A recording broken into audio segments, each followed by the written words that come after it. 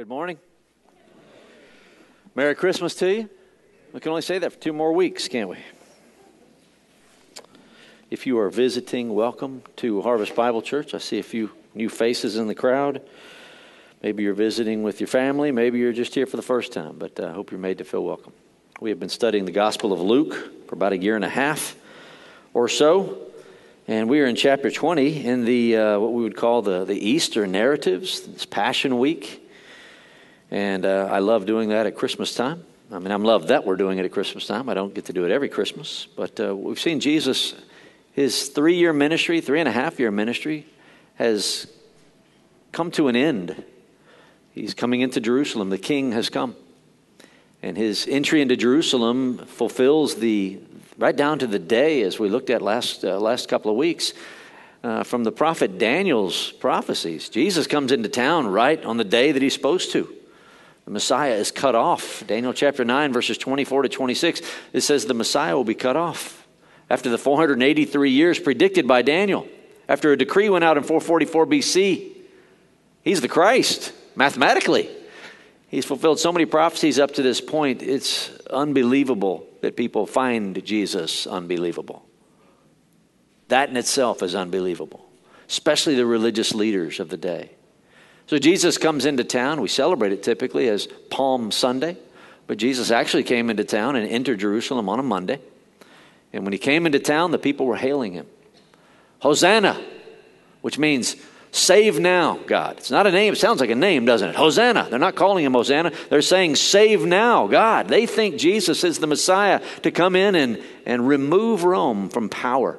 That's what they're hailing him as. He's healed the sick. He's made the blind see. He's even raised the dead, cast out demons. His authority has been credited in casting out demons to the devil himself. Oh, you only cast out demons by the power of the devil. They called him Beelzebul. But Jesus is certainly, we know, to be the Son of God. His authority comes from God. As he comes into town on that day, on that prophesied day, and that day was the day, it's the Passover week, remember, and on that day it's called Nisan 10. It was Nisan 10. It's actually March the 30th, AD 33, but that's Nisan 10 in their day of reckoning. And that's the day that the Lamb of God is to be selected for the Passover. You can read about that in Exodus chapter 12, verse 3. On the 10th day of Nisan, select your lamb. You're going to slay him on Nisan 14. And that's the day of the Passover when Jesus dies. He is the Passover lamb. So there's some typology coming to pass here. And Jesus comes into town to the hails and the glory of the crowd. Our Messiah is here. He goes into town and he looks into the temple. I should say goes into the temple and he just looks into the temple. I like to see him just looking around. It's been a long day at this point. And he looks in. And he sees there, not a quiet place, but a ruckus. You know, when we come to church, we expect a church to be quiet, especially the worship service. We're not a Pentecostal church, so it's going to be calm and quiet, and people are going to be reverent, we hope. And if it's not, we think there's something wrong. I mean, what if you came in at 10:30, 10:45, about the time I step up here, and people are going crazy? And what if there's a booth up here, people are selling shirts, and over here they're selling drinks and ice cream in the back. Hey, whenever you want to, get up from the service and go back there and refresh yourself with some ice cream, put some sprinkles on top and come back. You'd be thinking, there's something not right about that, is there? This isn't a movie. It's not a baseball game. You're not here to have fun or be entertained. We're here to worship. If there is no worship, but there's entertainment, there's a problem. And so Jesus walked into the temple that day on that Monday and observed it and took note of it and went back to Bethany, about 2 miles away, just over the Mount of Olives. Came back on Tuesday, knowing what he would do. And he came in and he went through the place in the court of the Gentiles there at the temple and overturned the tables and scattered all of it. No one stopped him. As I said last week, that means something amazing. You might have seen the temple police. They get together and say, hey, go subdue that man. He's killing our business. By the way, this business is the business of the deposed high priest named Annas. Annas, who has a son-in-law named Caiaphas, who is the high priest. Annas was running a mafia scheme. He was the mob boss at the time. An ex-high priest, a mob boss. And he was just as bad as any mob boss you ever heard of, defiling the temple of God. making money off all the pilgrims coming in to the Passover. Jesus went in and single-handedly ruined the bazaar of Annas on Tuesday. And then he began to teach in the temple. No one really quite knows what to do with him. What do we do with this guy? They're apparently scared to death of him. On Wednesday, we're in chapter 20. What Joel read on one of those days, if you were to cross-reference it with Mark chapter 11, verse 27, this is Wednesday. Jesus has cleared the temple the previous day. And by the way, he cleared the temple 3.5 years prior. He clears that temple twice. John chapter 2 tells us that he did it at the beginning of his ministry. And in the synoptics, which is Matthew, Mark, and Luke, we see him doing it a second time. The gall to do it. They questioned him the first time. And now on this time, he does it. It's Wednesday of the Passion Week. He'll die in 2 days. So in chapter 20, verse 1, on one of those days, you might write there Wednesday. While he was teaching the people in the temple. This is the temple that he cleared the previous day. Everything's gone. All the selling and all the ruckus of people walking through the temple for a shortcut to the other side. Jesus has now cleansed it, cleared it. Everyone's sitting still and listening to him teach. Now, if you're Annas and you're the chief priests, which are consisting of the scribes and the Pharisees and the Sadducees, all those religious leaders, what are you thinking? Who does this guy think he is? I mean, what would you think if someone came into your house, just walked into your house, ladies, and said, this is ridiculous. We need to rearrange this. We need to put this over there, take that off the wall. We need to paint this, that. What would you say to such a person? Some of you wouldn't say anything. You just get them. But who do you think you are? Who do you think you are? You might even say that to your husband when he moves something around. So here he is on that day. He's teaching the people in the temple. And note that he's preaching the gospel. That Greek word is actually, he's gospeling. It's a participle. He's gospeling. He's teaching the people and gospeling. We're not told what he was teaching, but that would have been a good sermon to hear, don't you think? Anything Jesus would say, which we have in the Bible. Unfortunately, you just have to hear me teach it. So he's teaching the people, instructing them, and preaching the gospel. While he's doing this, the chief priests and the scribes, these are members of the Sanhedrin, and the scribes with the elders confronted him. Now, that word for confront in the New American Standard, which I read from, is actually just means to stand next to. It's not a word necessarily of they're there to get in his face. It just means they're standing there. But they're there to confront him. They're just standing there. No one's really chomping at the bit to mess with Jesus. Don't you love that? I mean, Jesus is not, I grew up when I was a kid. The first movie about Jesus I saw was in the early 70s, Jesus of Nazareth. Jesus of Nazareth was played by a guy named James Powell. And James Powell, which is interesting, was an Englishman with blue eyes and long hair. Interesting person to play the Jew from Nazareth. He had a long, flowing, beautiful hair and nice nails and soft skin. And I always thought, Jesus looks like kind of a wimp to me. Big blue eyes. He never blinks in Jesus of Nazareth. Never blinks. That's kind of the feature, those big blue eyes. And he plays a great part. But that's not what Jesus looked like. Jesus would have had a big honking nose. He would have had smashed fingers and cuts here and there. Jesus was a manly man, and this guy goes through and clears the temple, and the chief priests don't really know what to do with him. I love that scene. They just kind of standing there. Verse 2, and they spoke, saying to him, they didn't yell, just kind of very politely, tell us by what authority you're doing these things.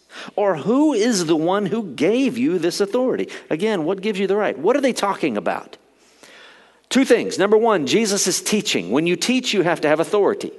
You might come into a church and look for a new pastor, and you might wonder, where did this guy go to school? Who does this guy think he is? Who taught him? Who trained him? Who's he mimicking? Who's he trying to be like? But we do that. We do that in churches. We don't have to. You don't have to go to school to be a preacher. But we typically can find out what a person's theology is by what school they go to. Or if they're a doctor, what kind of doctor are you? What school did you go to? What's your training? If you're a school teacher, where did you go to school? Where did you get your training? Where did you get your certificate? Where did you get your authority? That's the first one. The other thing that they're asking is, where do you get the authority to clean this temple out?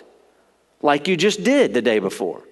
Who gave you the right to do that, and who gives you the right to teach? They know that Jesus hasn't been ordained by any of the rabbis of the day. They don't think that they don't know where he came from, other than that he was born of a peasant girl named Mary, and he was raised in Nazareth, which is the hick town of Galilee, the hick town all over Israel. If you want to be the lowliest place in town, make yourself from Nazareth. And Jesus was from Nazareth. He was born in Bethlehem, raised in Nazareth. Tell us, who do you think you are? Who gave you this authority? By the way, the scribes in those days taught, as did the Pharisees, in such a way, you might hear some people teach today. I step up and I teach, okay, here's what God says, and I give you verse by verse from the Bible. And you know that the authority I'm teaching comes from the Bible. I don't say, here's what I came up with. I had a dream last night or a vision yesterday. I don't do that. You wouldn't be here if I did, would you? Back in those days, if you wanted to teach and have authority, the authority you did was you would step up and you would say something like, Rabbi so-and-so 100 years ago said such and such.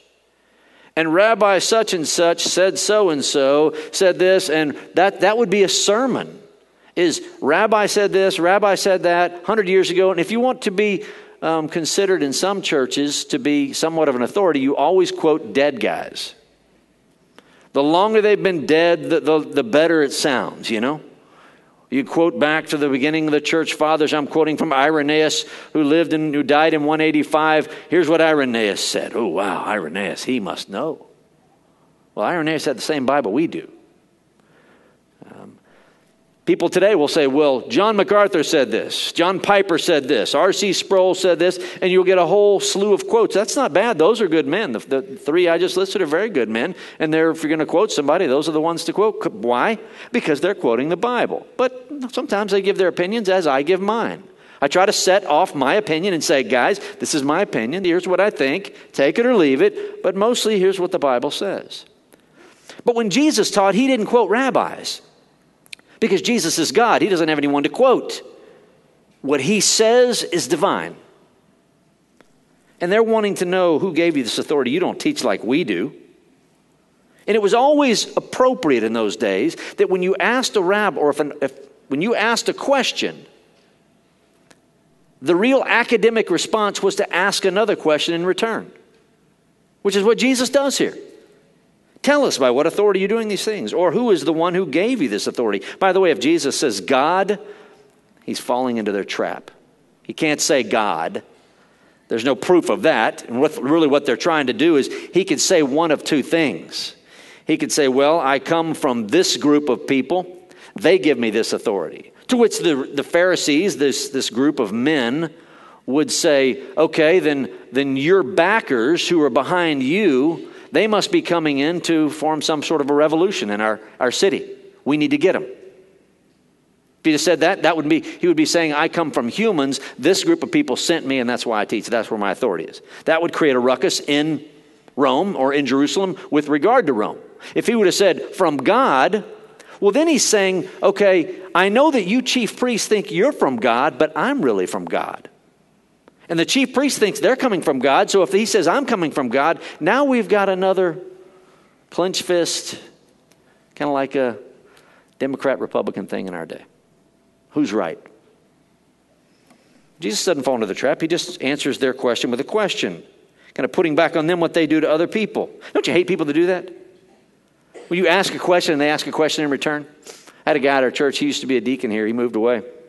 He said, Lance, I appreciate you always answer my questions. He said, the previous pastor I came from, every time I'd ask a question, he always asked me a question in return. I just want an answer. He said, I'm an old man and I don't have time to check it out. Give me the answer. Okay. I didn't know I was doing a favor, but I just thought he wanted an answer. But I have learned as a man in counseling, especially with my wife, that when they ask questions, well, what, men? They don't really want an answer. I will also ask you a question. You tell me. You want me to tell you by what authority? I'll answer your question, but you answer me this one. Was the baptism of John, he's speaking of John the Baptist, that's different from John the Apostle. Was the baptism of John from heaven or from men? Now, Jesus is not avoiding it here. Note this. If you ever play poker, and I would never, But I'm told that when a bet goes around the table, I'm only told this. When a bet goes around the table, you can check. The bet is there. You can check. When you get back to the original guy, he can either check the bet, I'm told, or he can raise it at this point. Jesus is raising the stakes. He's going all in here.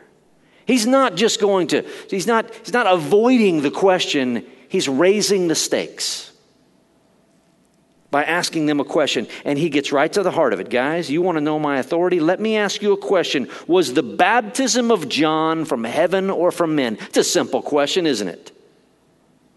You see, John the Baptist came on the scene as the messenger that goes before the Messiah.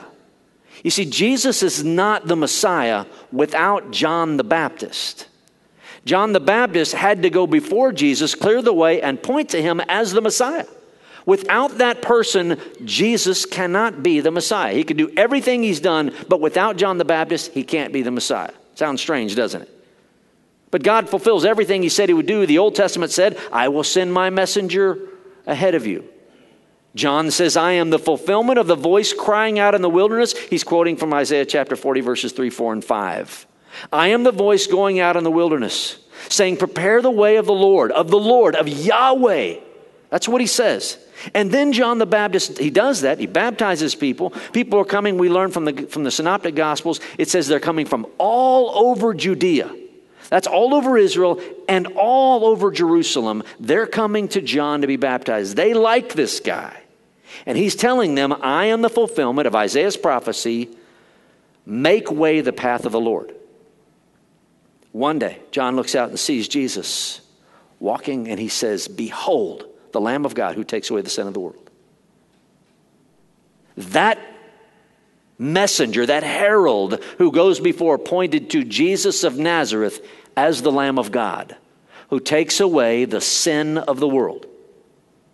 So if you think John is a true prophet, then Jesus has to be the Messiah. If you believe John is a false prophet, then Jesus can't be the Messiah. So he asked them, the baptism of John, remember he baptized people in repentance, to repent of their sins in preparation for the coming of the Messiah.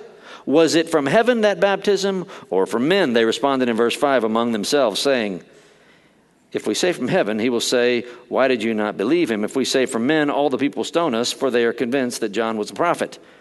This is where they get in their little huddle. I've got a question for you. Was the baptism of John from heaven, or was it from men? And you can see, and there's kind of a silence here among these chief priests and elders. Guys, gather around. Gather around. And they do. They've got their little huddle. What are we going to do? What do you think? Well, if we say he's a real prophet, then he's going to ask us why he doesn't believe him. If we say that he's not a prophet, then the people are going to stone us. What are we going to do? Just this. Anyone who has to think about an answer is going to lie to you when they answer. You know that? Where have you been? Let me think about that. I'm sorry, what was the question? Kind of like that, you know? If you can't get a direct answer, you have to suspect whatever comes out of their mouth. They've gotten together. They know whatever they say, they're doomed. So they all become agnostic. We don't know. Verse 7. We do not know where it came from. What a bunch of cowards. Folks, if someone ever asks you about the truth you believe, unless you are a true agnostic, tell them. Is Jesus the Christ? Let me think about that question. If I say yes, I'll lose my job. If I say no, I'll deny him. I don't know. Just say, I don't know. If it means losing your job, lose your job. And it's God's way of saying, I don't want you in this job. One woman came to me one day and she said, there's a church they were going to, and they went and asked the Sunday school teacher. They said, they asked the Sunday school teacher, tell us about election. His answer, you don't need to know that. What a coward. Even if you don't believe in election, tell them, here's what the Bible says about the doctrine of election. But don't ever tell anybody you don't need to know that. What if they would have said, is Jesus the way, the truth, and the life? No one comes to the Father but by him. What if they said, You don't need to know that. That just divides people. Folks, if it's in the Bible, we're supposed to talk about it. We're supposed to believe it, whether you like it or not. But people do that. Oh, you don't need to know that. I don't want to separate you or do this or that. People do that with all kinds of doctrines. You get a Rick Warren type church. Okay, well, let's talk about whether women can be preachers in a church. Well, the Bible says they cannot. Rick Warren says, well, that's not a big deal. Let's not make a big deal about that. Folks, if it's in the Bible, I'm thinking it's a big deal. We have this arbitrary way that we look at the Bible and we say there's primary things and there's secondary things. Show me where that is in God's Word. Show me where Jesus ever said that, where a prophet of God ever said that. Where we can somehow make this arbitrary move and say that's important and that's not. Speak the truth. God has us here to believe in His name, to believe in the name of Jesus, and to preach the truth until we die. That's why we're here. If we were only meant to be saved, then the moment we're saved, we would die and go to heaven. But He leaves us here to preach the truth. Give the truth. If you're struggling with that truth, pray through that. Lord, I don't tell God in no uncertain terms, Lord, I don't like this doctrine. I don't like it, but it's here and I have to do business with it. Please change my heart. Because you will never be able to change the text. Because God doesn't change. And because God doesn't change, God's Word doesn't change. In any generation, I don't care what generation we live in, the truth is the truth. And Jesus spoke with that authority. We don't know where it came from. Well, if you don't know where it came from, you chief priests and elders of Israel, who's going to know? Folks, if you can't be led by people that are going to preach the truth, you're in the wrong church. And if the church is small like ours because somebody preaches the truth, it's probably a good church. 4,000, 5,000, 10,000 member churches are typically people flooding in to hear what they want to hear. It is not an entertainment arena. We are here to worship God for what He has given us. His Word, He gave us the Word, which is Jesus. He gave us Jesus' death. He told us about His resurrection. He gave us the free gift of salvation. We come to praise God for that. Why would we water that down? The truth is given to us. We preach it with authority. We don't know. Well, go find out. And don't check back into your job as a chief priest until you've found out and can tell us. So Jesus says, if you can't answer that question, I'm not going to answer the question you asked me. If you can't do 2 + 2 is 4, I'm not going to teach you calculus. If you won't answer that you know where John's baptism came from, then you cannot understand the answer I'll give you about my authority coming from God Almighty. So he tells him a parable, another one. He tells him this parable about a man who plants a vineyard. He's a landowner. The landowner here is going to represent God. The vineyard is going to be the people of Israel in the land of Israel. Let's see how it unfolds here. A man planted a vineyard and rented it out to vine growers and went on a journey for a long time. At the harvest time, he sent a slave to the vine growers so that they would give him some of the produce of the vineyard. Okay, that makes sense. You plant a vineyard, it's yours, you own the land. By the way, the Old Testament says that when you plant a vineyard, you can't take any of the crop from it until the fourth year. In the fourth year, you'll dedicate that crop to God. And in the fifth year, you can eat the grapes of that vineyard, but only in the fifth year.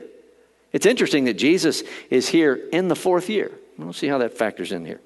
But he goes away a long time. It looks like apparently in the fourth year, he sent a slave to the vine growers so that they would give him some of the produce of the vineyard. But the vine growers beat him and sent him away empty-handed. And he proceeded to send another slave, and they beat him also and treated him shamefully and sent him away empty-handed. And he proceeded to send a third, and this one they also wounded and cast out. The owner of the vineyard said, "What shall I do? I'll send my beloved son. Perhaps they will respect him." In other words, they apparently don't see these other people I've sent as having any authority. I'll send them my son, the heir to my land. They'll see him as having authority. Now, by the way, each one of these slaves that is sent by this landowner who represents God, these represent the prophets. So this vineyard is God's. In fact, you'll see this parable first given in Isaiah chapter 5, 700 years prior, where this vineyard represents Israel and the land of Israel and the people of Israel. It's God's vineyard. God's entitled to the produce of that vineyard. He's entitled to send anyone he wants to get it. But the people he knows in Israel were not tending the vineyard well. They weren't obeying him. They weren't in any way worshiping him. They were worshiping other gods, foreign gods. So he sends prophets.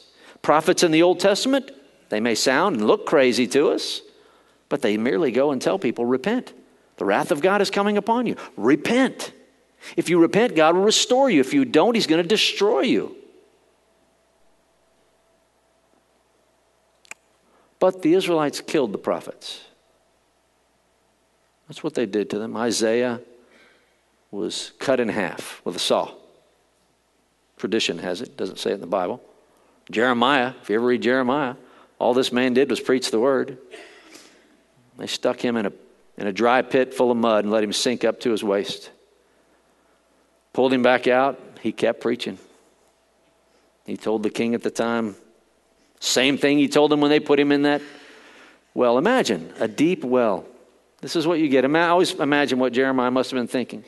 A well, a hole in the ground, deep. You have to go pretty deep to get water. Let's throw that guy that's preaching the truth to us down into that well. It's dry, but it's pretty muddy down there. We'll see if that helps him out. Give him some time to think. I imagine Jeremiah up to his waist in the mud going, really, God? Is this what I get? And the answer from heaven would be, yes, Jeremiah.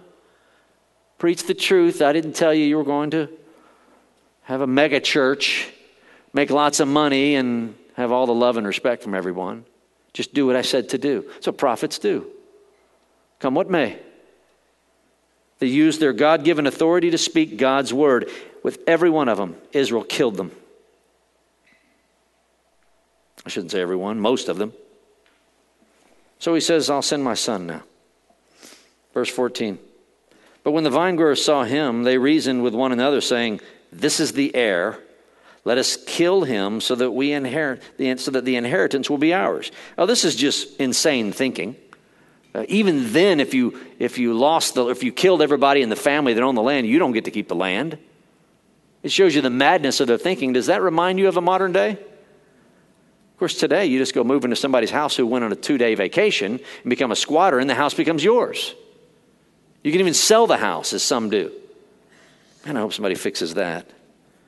But this is the madness of their thinking. Let's kill the son who's going to inherit the land. If we kill him, we get to keep the land. No, you don't. But they thought so. This is what happens when you rail against the truth. You become crazy in your thinking. Do you see that today? The craziness in the world today, even in the church, of what people think. They call themselves Christians and think they can make their own rules. They say things like, God will allow us to love anyone we want. I don't see that in God's word. God wants us to hate, which is evil. Romans chapter 12, verse 9 and following is love that which is good and abhor, which is to hate, loathe that which is evil. What is evil today is called good. You and I speak out against it, and we're hated all the more in society. Which will you choose? The acceptance of the world?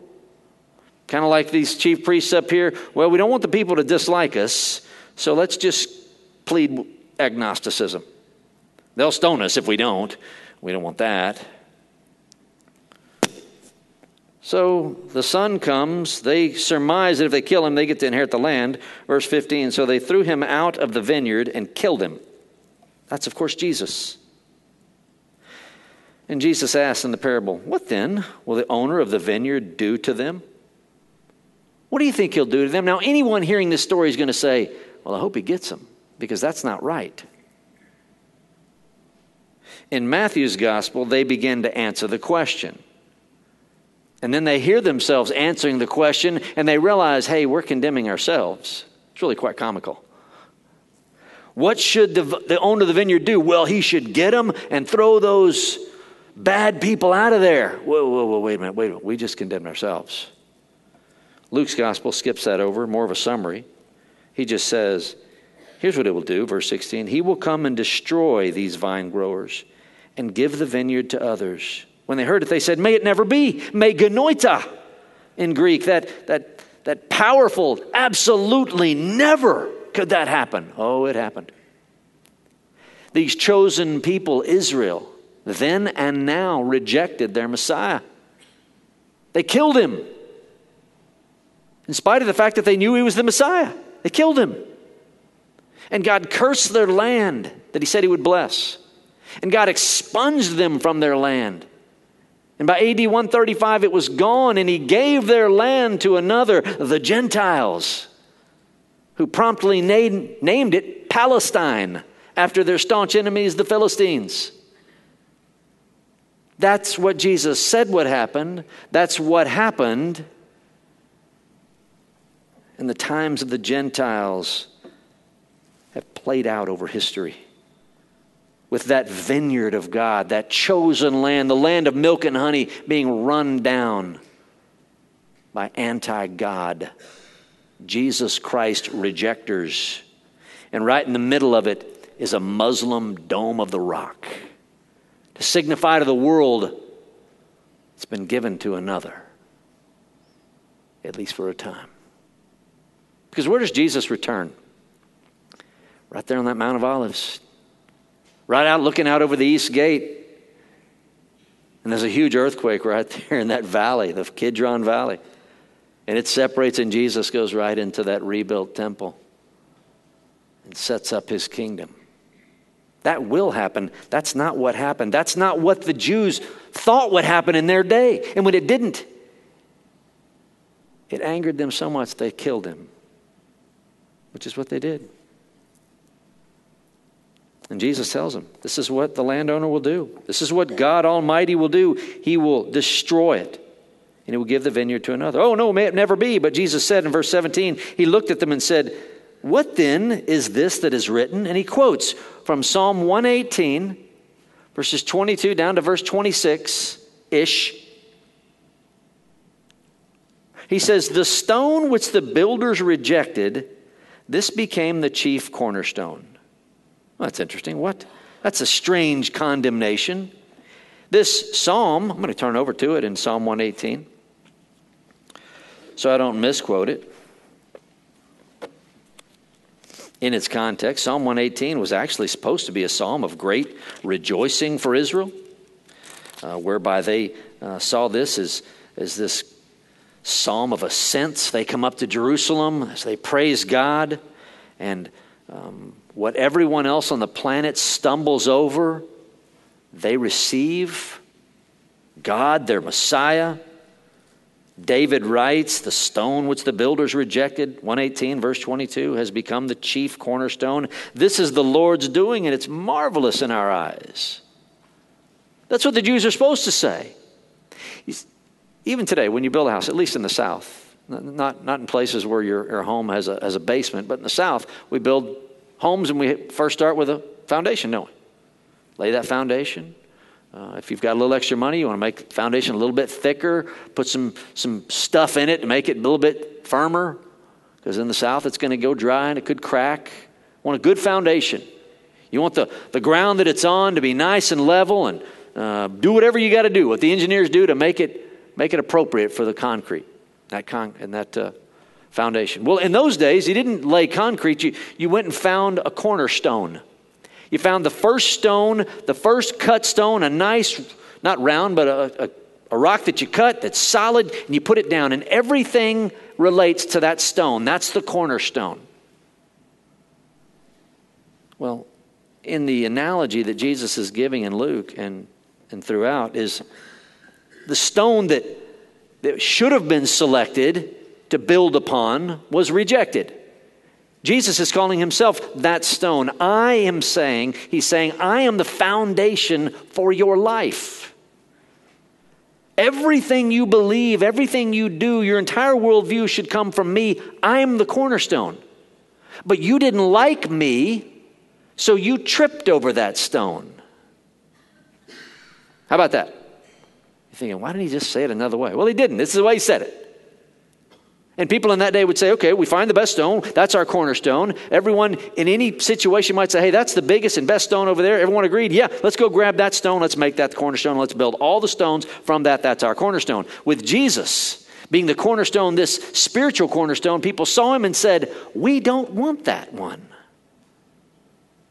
And so they tripped over it. And in the Old Testament, when you trip over something, when you fall to your demise. You and I, we fall, we get back up, we dust ourselves off, we make a joke about what we just did. But the imagery of the Old Testament is when you fall and you can't get back up. The stone which the builders rejected, this became the chief cornerstone. Note verse 18. Everyone who falls on that stone will be broken to pieces. But on whomever it falls, it will scatter him like dust. Don't miss this, folks, because all he's saying is, I am the Messiah.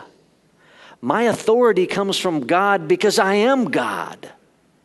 If you don't see that, then you are tripping over the stone. Not only that, after you trip over it, the stone is going to come up and smash you. And you will be forever condemned. Like shattered pottery falling on a hard ground. This is what happens to those who reject the stone. Where does your authority come from, Jesus? I am God. That's where my authority comes from. And if you trip on me, meaning that if you reject me, I will destroy you. That's what he's saying, isn't it? If you receive me, I will build my church on you.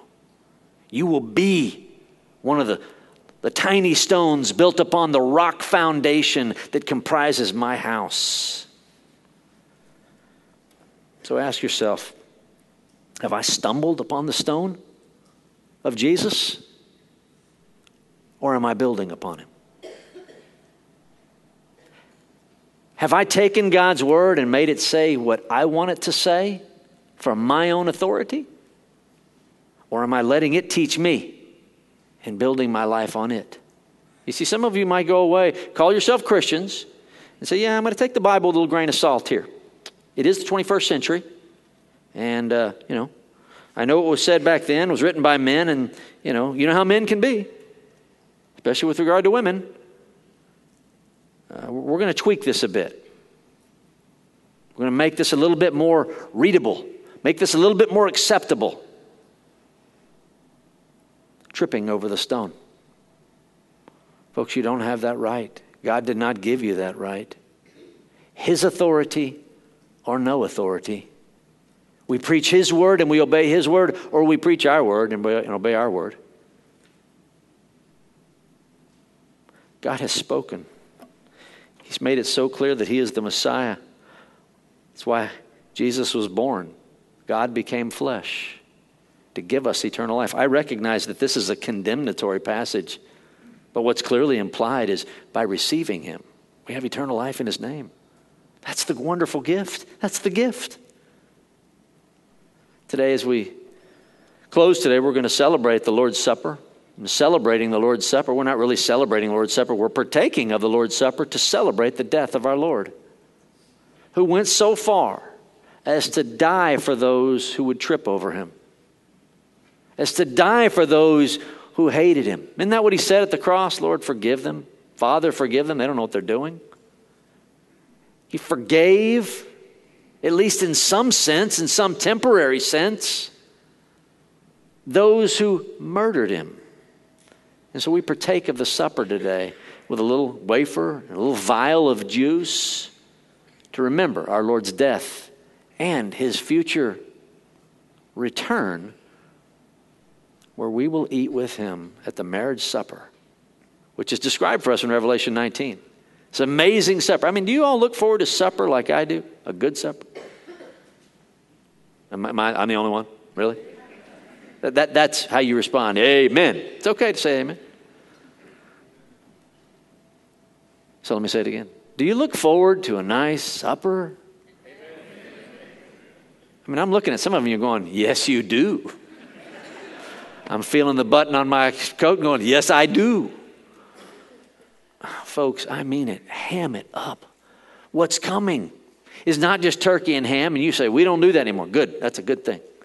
Maybe you do enchiladas, maybe you do steak. It's all there, folks. The marriage supper of the Lamb. We went to a wedding this past Friday, and the people were quite wealthy, and it was as good a food as I've ever had at a wedding. There were 3 different lines, 3 different places. If you wanted prime rib over here, you get prime rib. If you wanted pasta and chicken over here, you go over here. If you wanted these lean tacos with fried avocados, you getting hungry?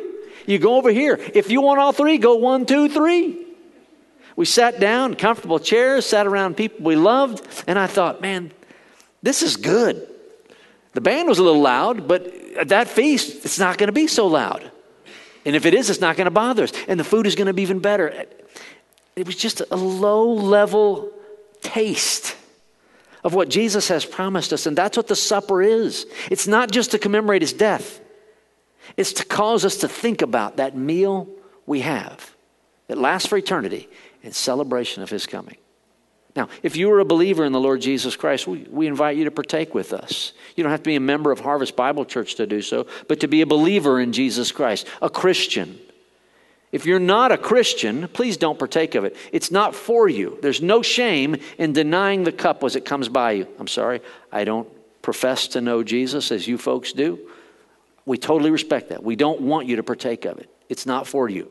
It's for God's people. By partaking of it, you're not going to close a loose end, and maybe that will help you. In fact, the Bible says it will condemn you all the more if you partake of it and don't believe it. It condemns you all the more to partake of it if you don't believe that Jesus is the Christ, and in him and him alone we have salvation. And all authority rests in him. If you're a child and you are not sitting with your parents and you want to partake of the supper, you will not be given one of the little vials of juice that we take. If you parents want your children to partake of it, they must be sitting with you. That's your decision. It is for believers. Gentlemen, if you would begin to pass the elements out. During the time that these men pass the elements, I ask you to be in prayer and thought over who Jesus is. He is our Lord. He is our Savior. He has told us that. He has demonstrated that. He died on the cross as the Lamb of God. Think about his death. Think about what he went through. Why? Because he took your death and my death. I'm the one that deserves to be up there. You deserve to be up there. Think about it. Cry about it. Smile about it. Praise God over it. And when the elements are passed out, we will partake of it together. Joe?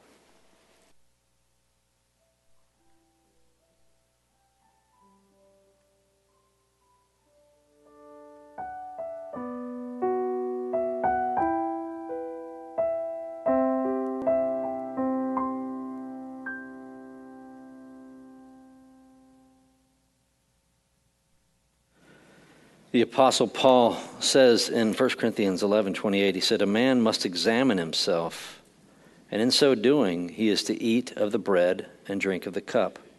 For he who eats and drinks judgment to himself, if he does not judge the body rightly. For this reason among you many are weak and sick, and a number sleep, that is, die. But if we judged ourselves rightly, we would not be judged. But when we are judged, we are disciplined by the Lord, so that we will not be condemned along with the world." What he's saying is to come to the place where we celebrate the supper, the death of our Lord. You don't have to be sinless. I had a woman ask me years ago, she said, "Lance, will I ever be able to partake of the supper? I was abused as a child." This woman was in her 50s or 60s at the time. She said, "And I cannot let go of it." I said, "I understand. I get it. Not that I was, but I said, not forgetting what happened to you in your past doesn't mean you haven't forgiven. Forgiving and forgetting don't go together. We remember what happened. That doesn't mean we haven't let go of it. Some people think, well, I haven't let go. I haven't forgiven. You can forgive right now. You might have to forgive again later, but you can forgive. When we come to the Lord holding a grudge, when we hate another human being, especially one within the church of Jesus Christ, we are in sin. And if you can't get past that, then you should abstain. We would partake of it unworthily. If you're struggling with sin, partake. That's what a Christian does. We struggle with sin. We struggle with it. We're saved from the penalty of it, but we continue to struggle with it. That's why we need Jesus. We can never not need him. Please don't partake of it in an unworthy way, in a way by which you think that partaking of this will somehow wash your sins away. No, we partake of it because our sins have been washed away, in celebration of what God has done for us through faith in Jesus Christ. You have an all-in-one cup. If you're new, I know it's not real reverent, and I apologize for that, but let's make it reverent. Let's hold it as reverent. There's a little piece of cellophane on the top of the first opening. If you open the first one, you're not going to get that little piece of bread. And if you open it quick, you're going to get the juice all over your nice dress or coat. So be careful with it, but open that top little piece of cellophane and you'll find the bread. Just as a practice, I never take the whole thing. I would choke. So if you want to break it, it's not sacrilegious to break it into quarters if you want. The apostle says this. He says, "For I received from the Lord that which I also delivered to you, that the Lord Jesus, in the night in which he was betrayed, took bread. And when he had given thanks, he broke it and said, 'This is my body, which is for you. Do this in remembrance of me.'" So Jesus gave a piece of bread at that Passover feast where they broke bread and drank wine. And he said, "Men, this bread is representative of my body that's going to be broken, it's going to die. Partake of it, partake of me. And do this in remembrance of me." We do the same. We remember Christ's body dead on the cross. Paul continues. He says, "In the same way, he took the cup also after supper, saying, 'This cup is the new covenant in my blood.'" That means the old covenant has been replaced by the new covenant. The old covenant of the law of God, the commandments of God, those 10 commandments whereby we look at them and we miss every one of them. We fall short of God's standard at the first one, the last one, and everything in between. The grace of God transcends that law in the new covenant, where Jesus kept the law. He did it. And what he did, his victory is our victory when we connect ourselves to him by faith. The new covenant is in Jesus' blood. It's not on stones, etched in stone like the law was. No, the new covenant in my blood, Jesus says. And he takes the cup. Be careful. Open that second one there. He takes the cup. He holds it up. "This is the new covenant in my blood. Do this as often as you drink it in remembrance of me." We remember the blood of Jesus on that cross.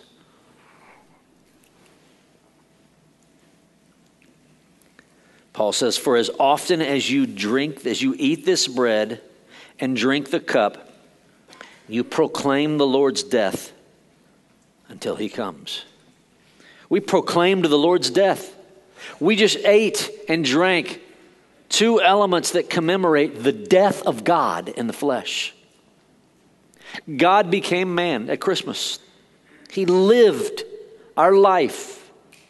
And then he died our death. Our life that we couldn't live, he lived it perfectly.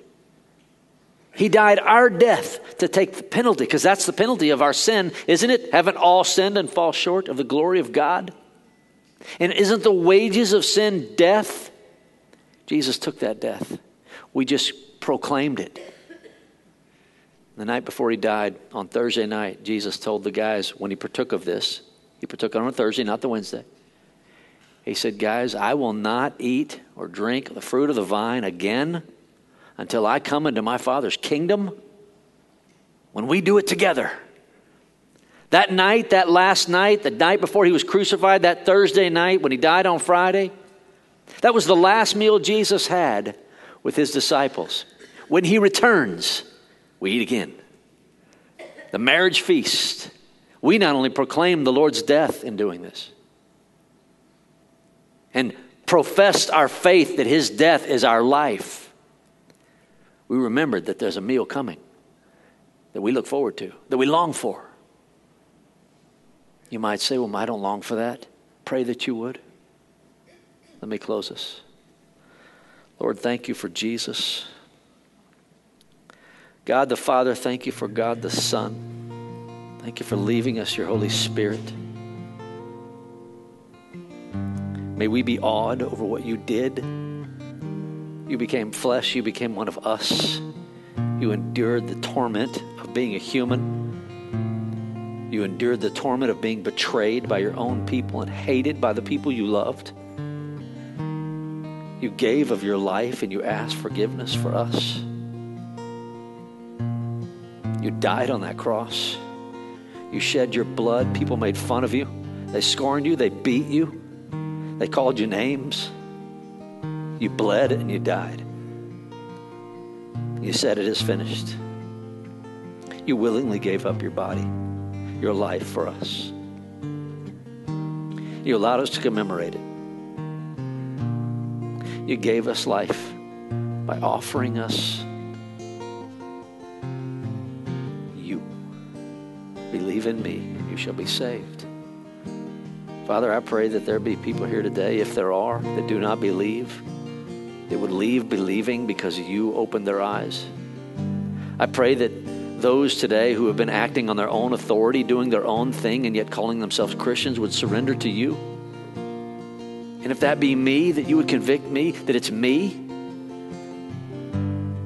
God, I pray that you would set our minds on your kingdom. That we would pray, thy kingdom come. That we would pray that you would return. That we look forward to that meal on that day. Thy kingdom come, Lord. Thy will be done. In Jesus' name we pray. Amen. May God bless you, my friends. Merry Christmas. You've been listening to a sermon by Dr. Lance Waldy, Senior Pastor of Harvest Bible Church in Cypress, Texas.